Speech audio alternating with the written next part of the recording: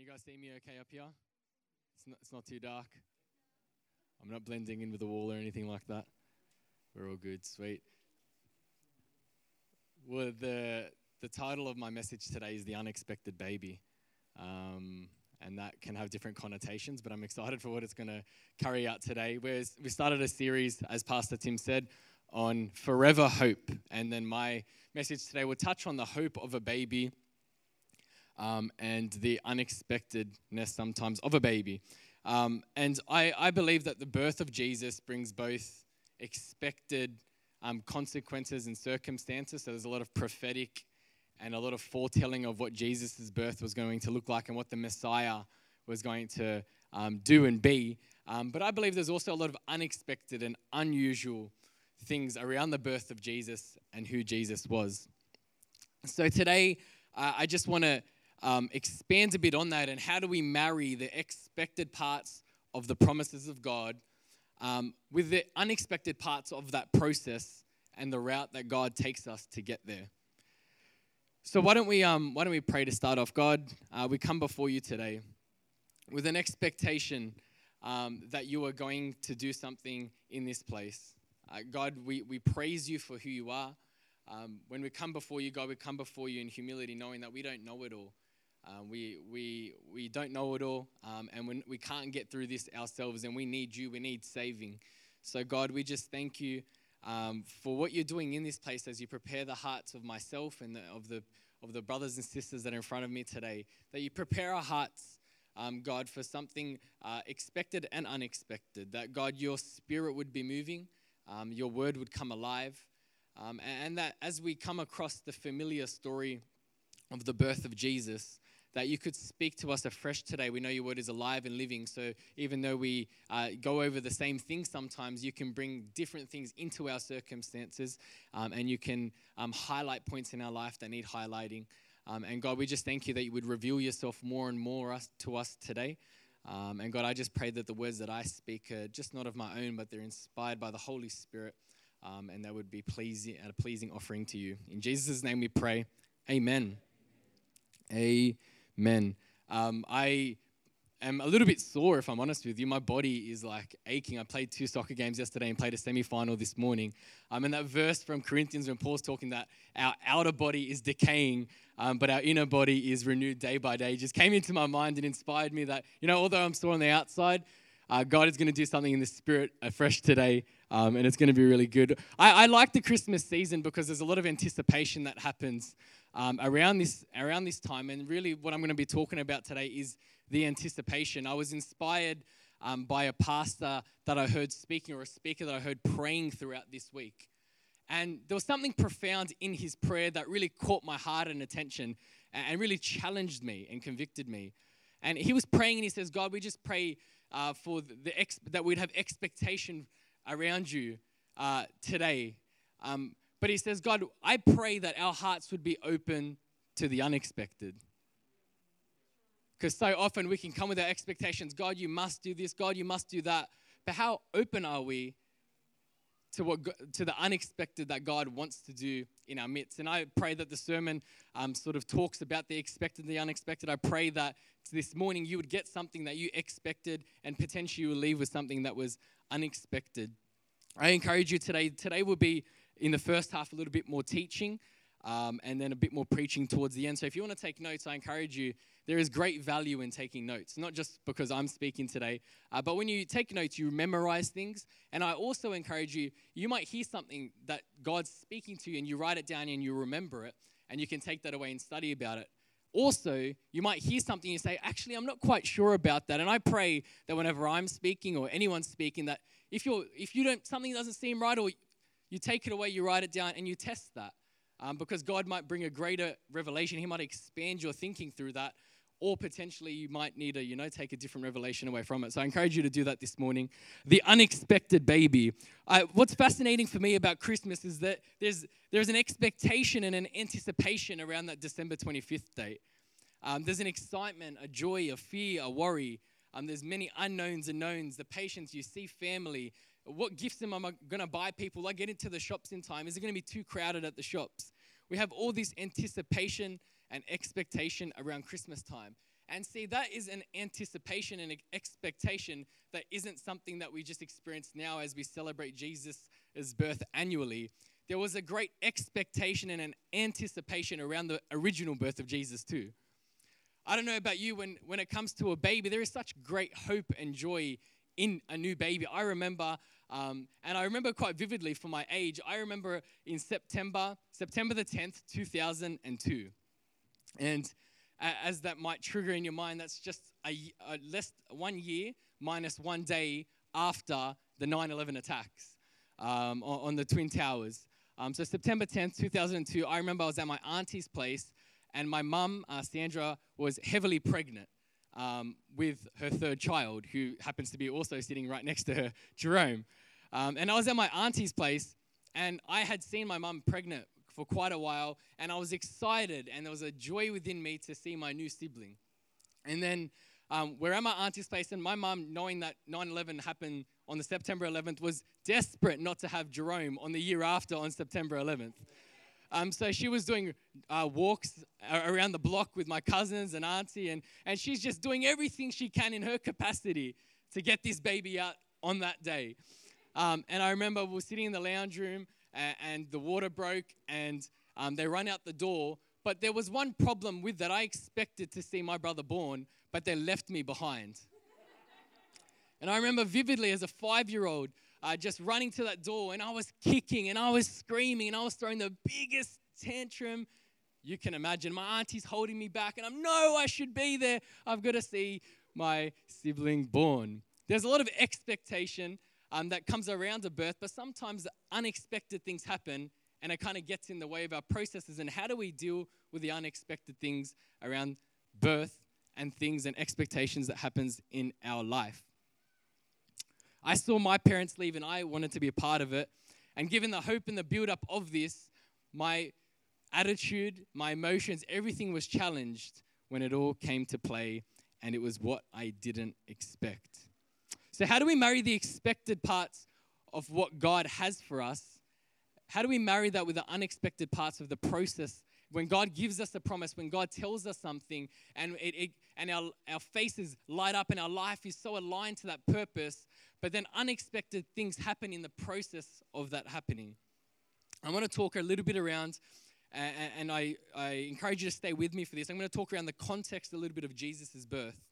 We know in Genesis chapter 3, verse 15, man fell, Adam and Eve sinned, and there's this promise early on from the book of Genesis of a Messiah coming to save us. In Genesis 3:15, I will put enmity between you and the woman, between your offspring and hers. He will crush your head, and you will strike his heel.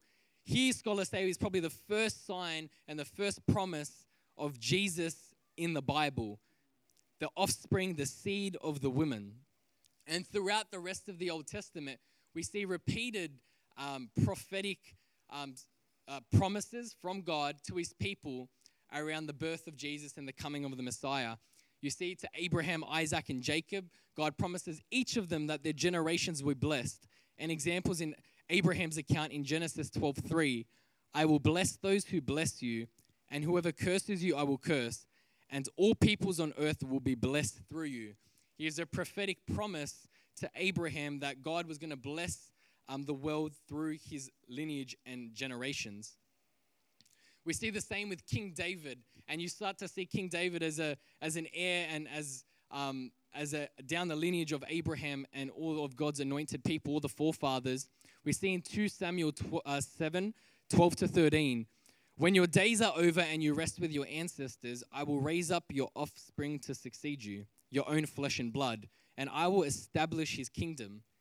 He is the one who will build a house for my name, and I will establish the throne of his kingdom forever. Sort of touches on our forever hope. This is a promise to King David that someone down the line of King David will have their throne established forever. I love in Isaiah 7:14, it says, therefore the Lord himself will give you a sign. The virgin will conceive and give birth to a son and will call him Emmanuel. And just one last one in Micah 5:2.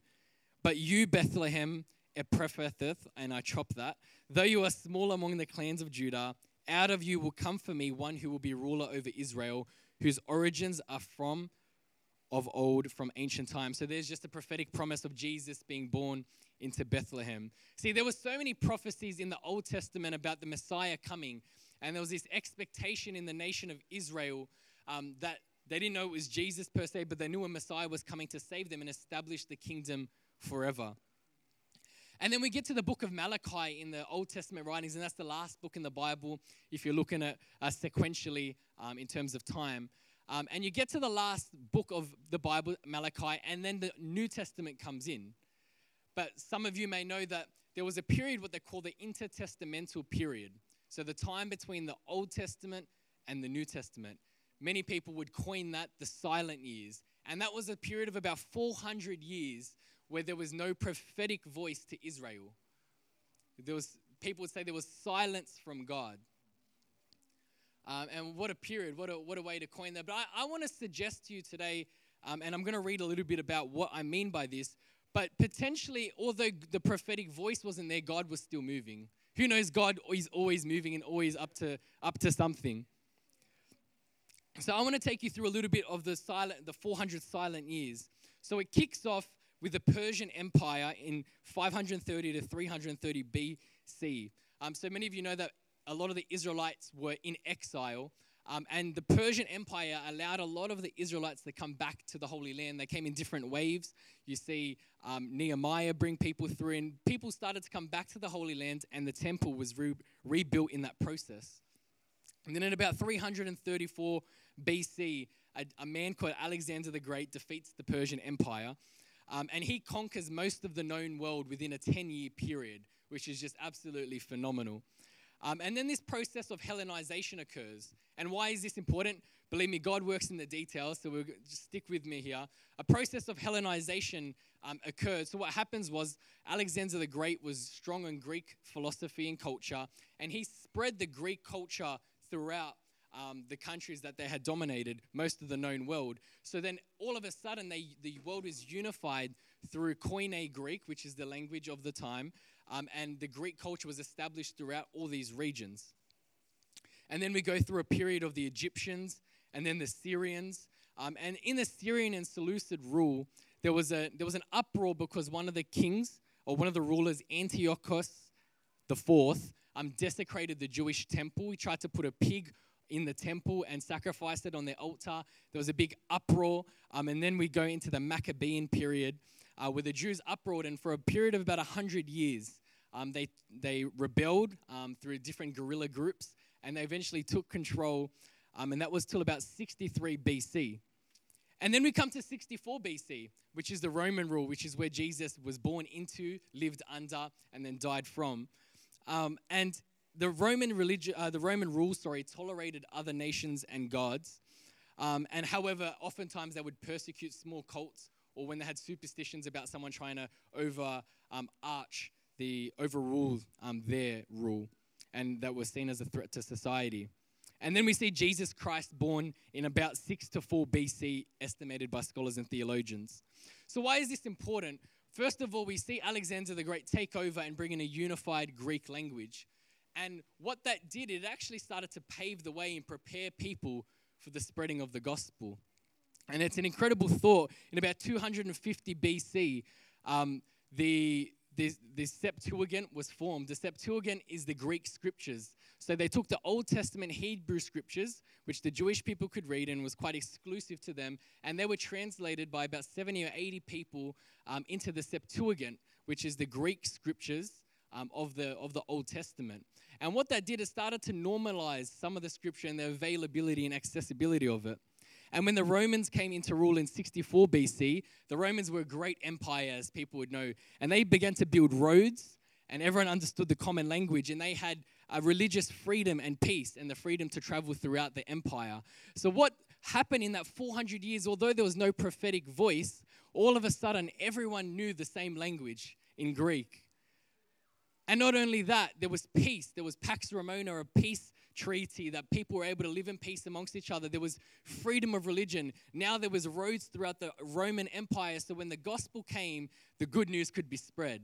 And it's so beautiful that that was happening in that 400 years. So we must then acknowledge that even when in periods of silence, when we feel like God is silent in our lives, or that we haven't heard a prophetic voice or word in a long time, that God could be simply establishing the infrastructure to enable his promise to come into fruition.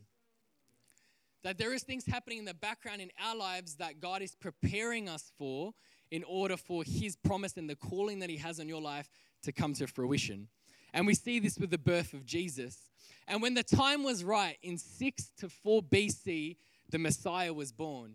And God found people that were willing, ready, righteous, and available to carry out his purposes. He found Zechariah and Elizabeth, who in obedience, they were of old age, and they were righteous, and they were following all of the orders and religion of the day. And God found them and birthed a promise in them. They were obedient. Zechariah fell silent, and John the Baptist was born, and he was there to usher in the kingdom of God and warn them of the coming Messiah. And in a similar fashion, we see a barren womb coming to life, and John the Baptist is born. We see Mary and Joseph answer that same call. An angel of the Lord visits. And Mary, a virgin who is betrothed or engaged to Joseph, conceives via the Holy Spirit. And we see Jesus born. These were people who were ready, willing, and available as God was building the infrastructure throughout the whole Roman Empire, fulfilling the scriptures and the prophetic things for hundreds of years through the Old Testament. God found people that were ready, willing, righteous, and available. And I encourage us, are we ready, willing, righteous, and available for God? Even throughout the Luke chapter 2 and 3, which a lot of the rest of my sermon will be based on, we see the prophetic voices of a lady called Anna and a gentleman called Simeon. As Jesus was presented in the temple, these were people that were ready, available, righteous, and willing, filled with the Holy Spirit. And they prophetically talked over Mary and Joseph and the baby. And they spoke life over him. And they were in the right place to confirm the calling on Jesus' life. And I love this because God establishes sometimes our lives, and he brings us to a place of humility and growth. And oftentimes, even throughout the Israelites, he used foreign powers and culture to advance his kingdom. The Jews were anticipating, after being under the rule of so many different empires, leading a revolt and then getting put back in their places as servants and as being oppressed. God used them, and they were ready for the Messiah, not only because the Greek language is around, but because there was this anticipation, there was this expectation that the Messiah must be coming soon.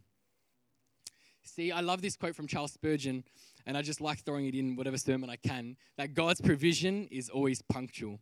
And I pray that that is a declaration for your life as well. So, the hope of a baby. Where can we go from here? So I want to just give 3 points to you guys today. And hopefully these 3 points will help you. And I'm going to go through these 3 points. And both of them are going to talk to some expected parts of Jesus' birth and then some unexpected parts of Jesus' birth. So the first point is his lineage. Everyone say his lineage. The Hebrew and Jewish people were very particular and meticulous with the way they recorded the lineage and genealogies of the people and generations that had come before them. You can look in the Gospels of Matthew chapter 1 and Luke chapter 3, and you see 2 different genealogies, and there is debate about who these genealogies can be assigned to. I think the most recent agreement or consensus is that Matthew chapter 1 is the genealogy of Joseph, and the one in the book of Luke is the genealogy of Mary. One of them being the legal genealogy and the other one being the biological.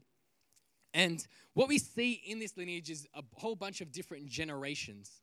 And you see how God has worked throughout time, throughout the nation of Israel, and has worked throughout all different sorts of people. Because with every generation comes an opportunity for God to do something great.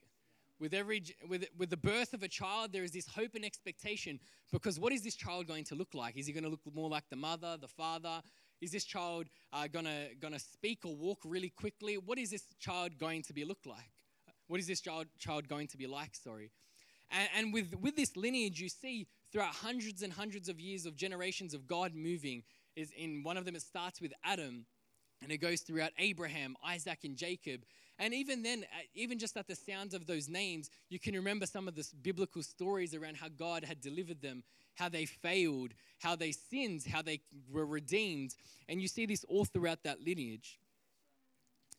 And Jesus' lineage provides us a great insight into how God uses the various generations. There's a lot of expected people that you see in there. So God prophetically declared that he would come through the line of Abraham, Isaac, and Jacob, which we went through earlier, that he'd come through. He's the son of David because he'd come through the lineage of David. But something that is kind of unexpected in the book of Matthew, as you read what the writer writes, in the genealogy, he includes 4 women, which is something that is unusual for the Jewish people to do, that it was very male-dominated. They include 4 women. And in particular, one that I want to point out this morning, one of them was Rahab. If anyone knows the story of Rahab in the book of Joshua, Rahab was a prostitute. And not only was she a prostitute, she was a Canaanite. She was of non-Israelite heritage. And how phenomenal that the birth of Jesus and Jesus as a baby, his great-great-great-great-grandmother up there is Rahab, a prostitute and a Canaanite, a foreigner.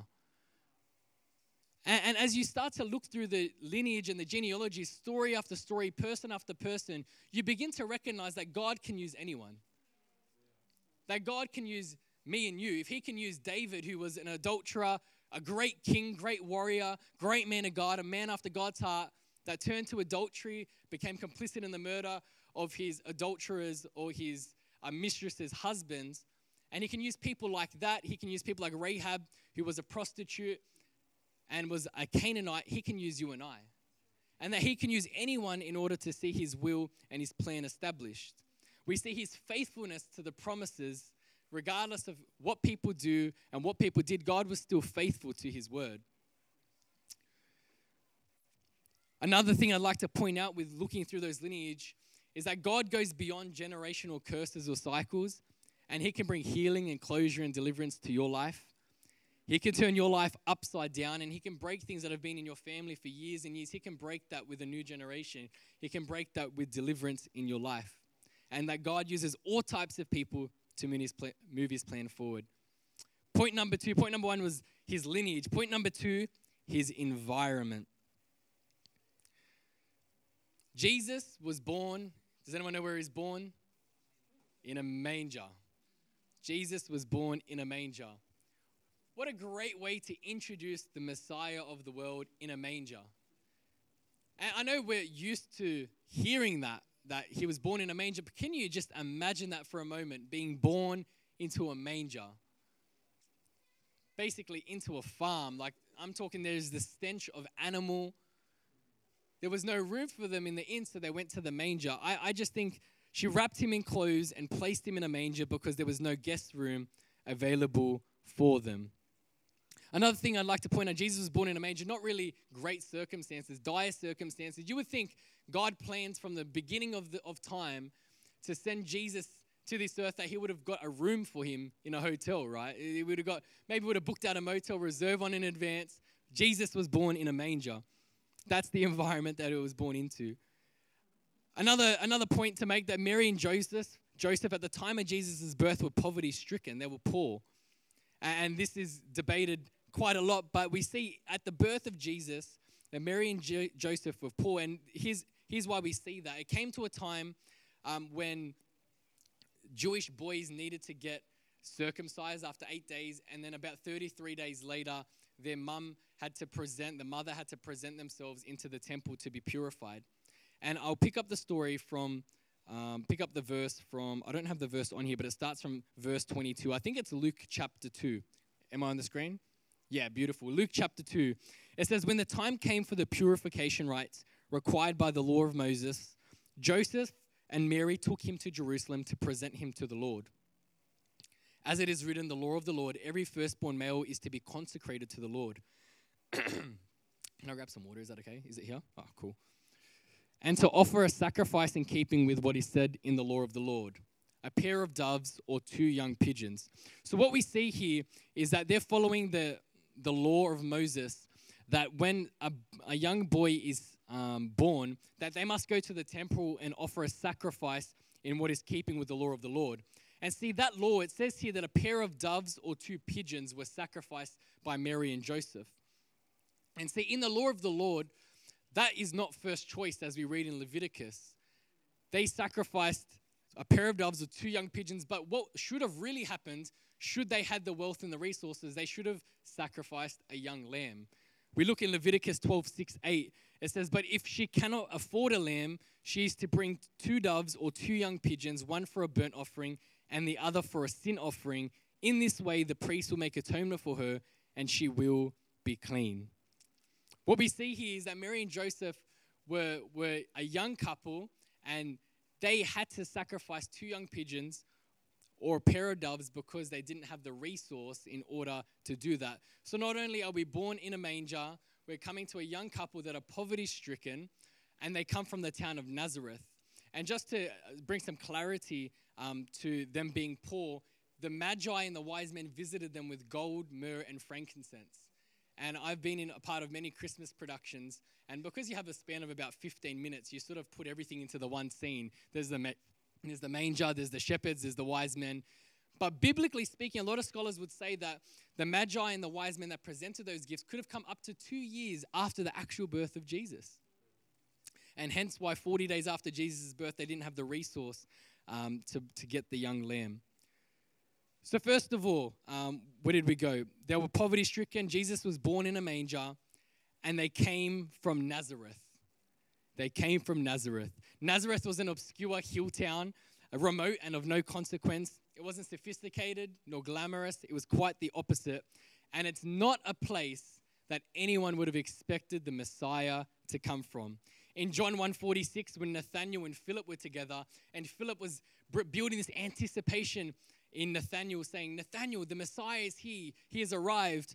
And Nathanael exclaims in John 1:46, he says, Nazareth, can anything good come from there? And Philip said, come and see.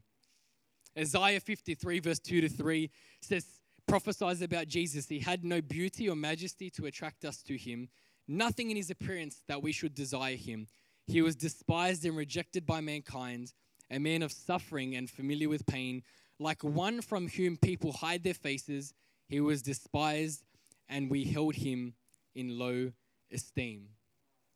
I don't know about you, but a lot of people would assess the potential of a baby being born into a family by their circumstances.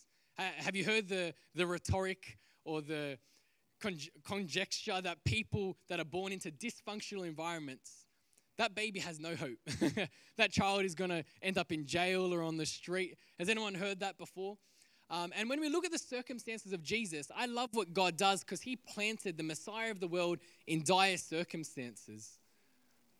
It just blows my mind that there were a lot of expected things about Jesus' birth, but when he actually arrived, there was some unexpected things that caught people's attention. Another thing, Mary and Joseph were not married at the time that Mary conceived. They were engaged. And it says, I don't have this on the screen, so I apologize, but I want to read from the scripture here. It says, because Joseph, her husband, was faithful to the law and yet did not want to expose her to public disgrace, he had in mind to divorce her quietly. In verse 24, I believe this is in the book of Matthew, when Joseph woke up, he did what the angel of the Lord had commanded him and took Mary home as his wife. Not only were they not married, but to society looking inwards, they had a baby out of wedlock. Yet Joseph, in his righteousness and his obedience and the covering of his wife, they get married immediately after the angel of the Lord confirms it. So what we see is Jesus, not only comes from a lineage of broken people, the environment he was born into a manger, into parents that were trying to, cover from public shame, into a place where it was low socioeconomic status, and they were coming from Nazareth. These are all the circumstances that Jesus was born into. And I believe it's for God to get the glory, and also because Jesus came as a humble servant to serve mankind. Point number 3, my last one, his agenda. See, many of the Jewish people, in their frustration of being turned over during the Maccabean revolt and all of the different empires that were sort of controlling them and oppressing them, many of them thought that the prophetic introductions and the climate of society would bring along a Messiah that was here to dominate the Romans, to overthrow them, and to just come down with fire and blaze and just destroy everything and reestablish the kingdom of Israel. They thought they were going to free the Jewish people from their oppression, and all earthly authorities were going to disappear and God would rule them then and then. And we know that one day will happen soon when the kingdom of God is in its full fulfillment. But however, Jesus' agenda was different to what people had expected. See, Jesus says, I'm anointed to set the captives free, but he meant something else by that statement. The people of Israel for many generations and many years had gone through being faithful to God, to falling into idolatry, and all of a sudden came Jesus, the person that was here to save them. For many people, like the disciples, they were inspired and their lives were transformed because they said yes to following Jesus. But for many others, some of the Pharisees and the Sadducees, some of the other Jewish skeptics, they couldn't accept that a Jesus from Nazareth, a Jesus in dire circumstances could come and save them. Their hearts were hardened. And I love what Mary sings in her song in Luke chapter 1. And I'm going to read some of it from here because it's quite long. But listen to how she rejoices that she's a part of what God's doing here on earth. And Mary said, my soul glorifies the Lord, and my spirit rejoices in God my Savior, for he has been mindful of the humble state of his servant. From now on, all generations will call me blessed. Skip down to verse 51. He has performed mighty deeds with his arm. He has scattered those who are proud in their inmost thoughts. He has brought down rulers from their thrones, but has lifted up the humble. He has filled the hungry with good things, but has sent the rich away empty. He has helped his servant Israel, remembering to be merciful to Abraham and his descendants forever, just as he has promised our ancestors. And I think this is great news to people that are broken. Because people thought Jesus was coming. Many people thought that he was coming for the healthy. He was coming just for the righteous, the people that had it all together. But we know that Jesus did not just come for those people. He also came for the sick, for the broken. And I don't know about you, but I know that I'm broken. I know that I need saving. And Jesus' agenda was different to man's agenda. Israel thought that they could, bring back the kingdom of God through dominance and violence and fighting back, which they tried only 150 years before that. But Jesus had a different idea. He was going to bring the kingdom of God down and not only establish it for the nation of Israel, but for Gentiles also. And he wasn't here to overthrow the earthly authorities. He was coming in to overthrow the authorities that we allow in our own hearts. We allow the authority of sin to rule our lives and our hearts. We allow flesh to rule our lives oftentimes. But he came to free us from the bondage of sin. He came to free us from the oppression of our inward struggles, not just our outward struggles. Luke 2:34-35, this child is destined to cause the falling and rising of many in Israel and to be a sign that will be spoken against, so that the thoughts of many hearts will be revealed and the sword will pierce your own soul too. That Jesus was coming here to save us from sin. And I love that he came to do this for us. People expected him to overthrow the earthly authorities and rulers, but Jesus came to demolish sin, something that would free us as people forever.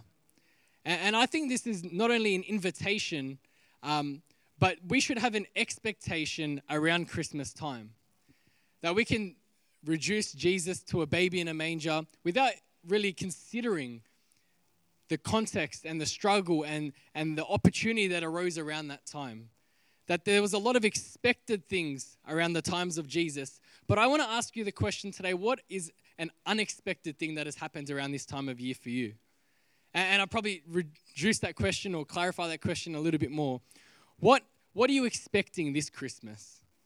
Is it going to be another year of gifts and fun and joy? And I hope it is for you.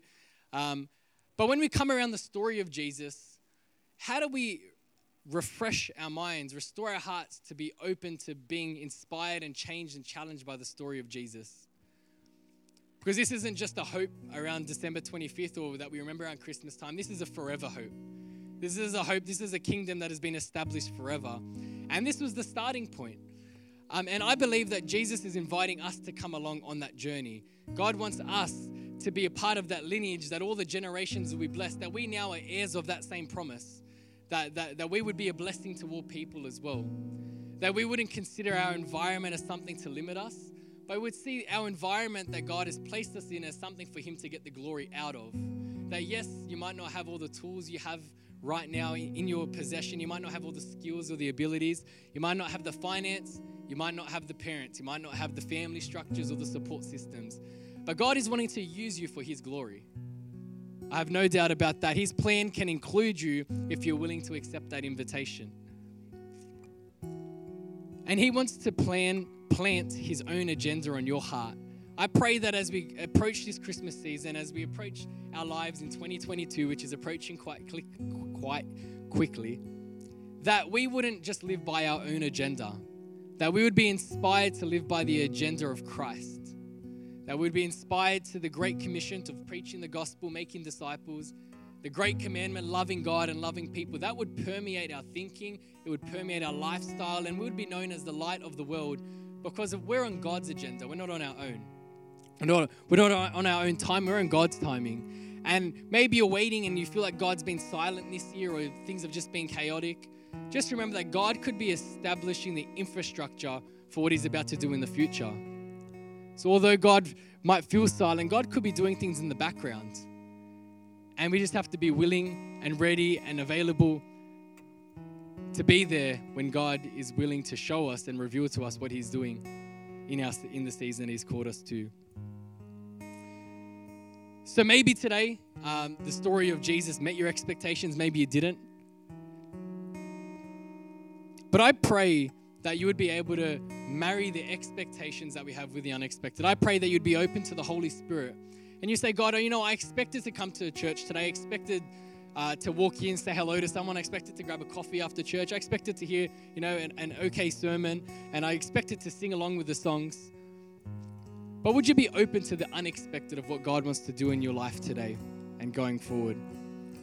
Would we have the humility and the openness to say, God, you know what? Whatever you want to do, I'm open and willing. Here I am, send me.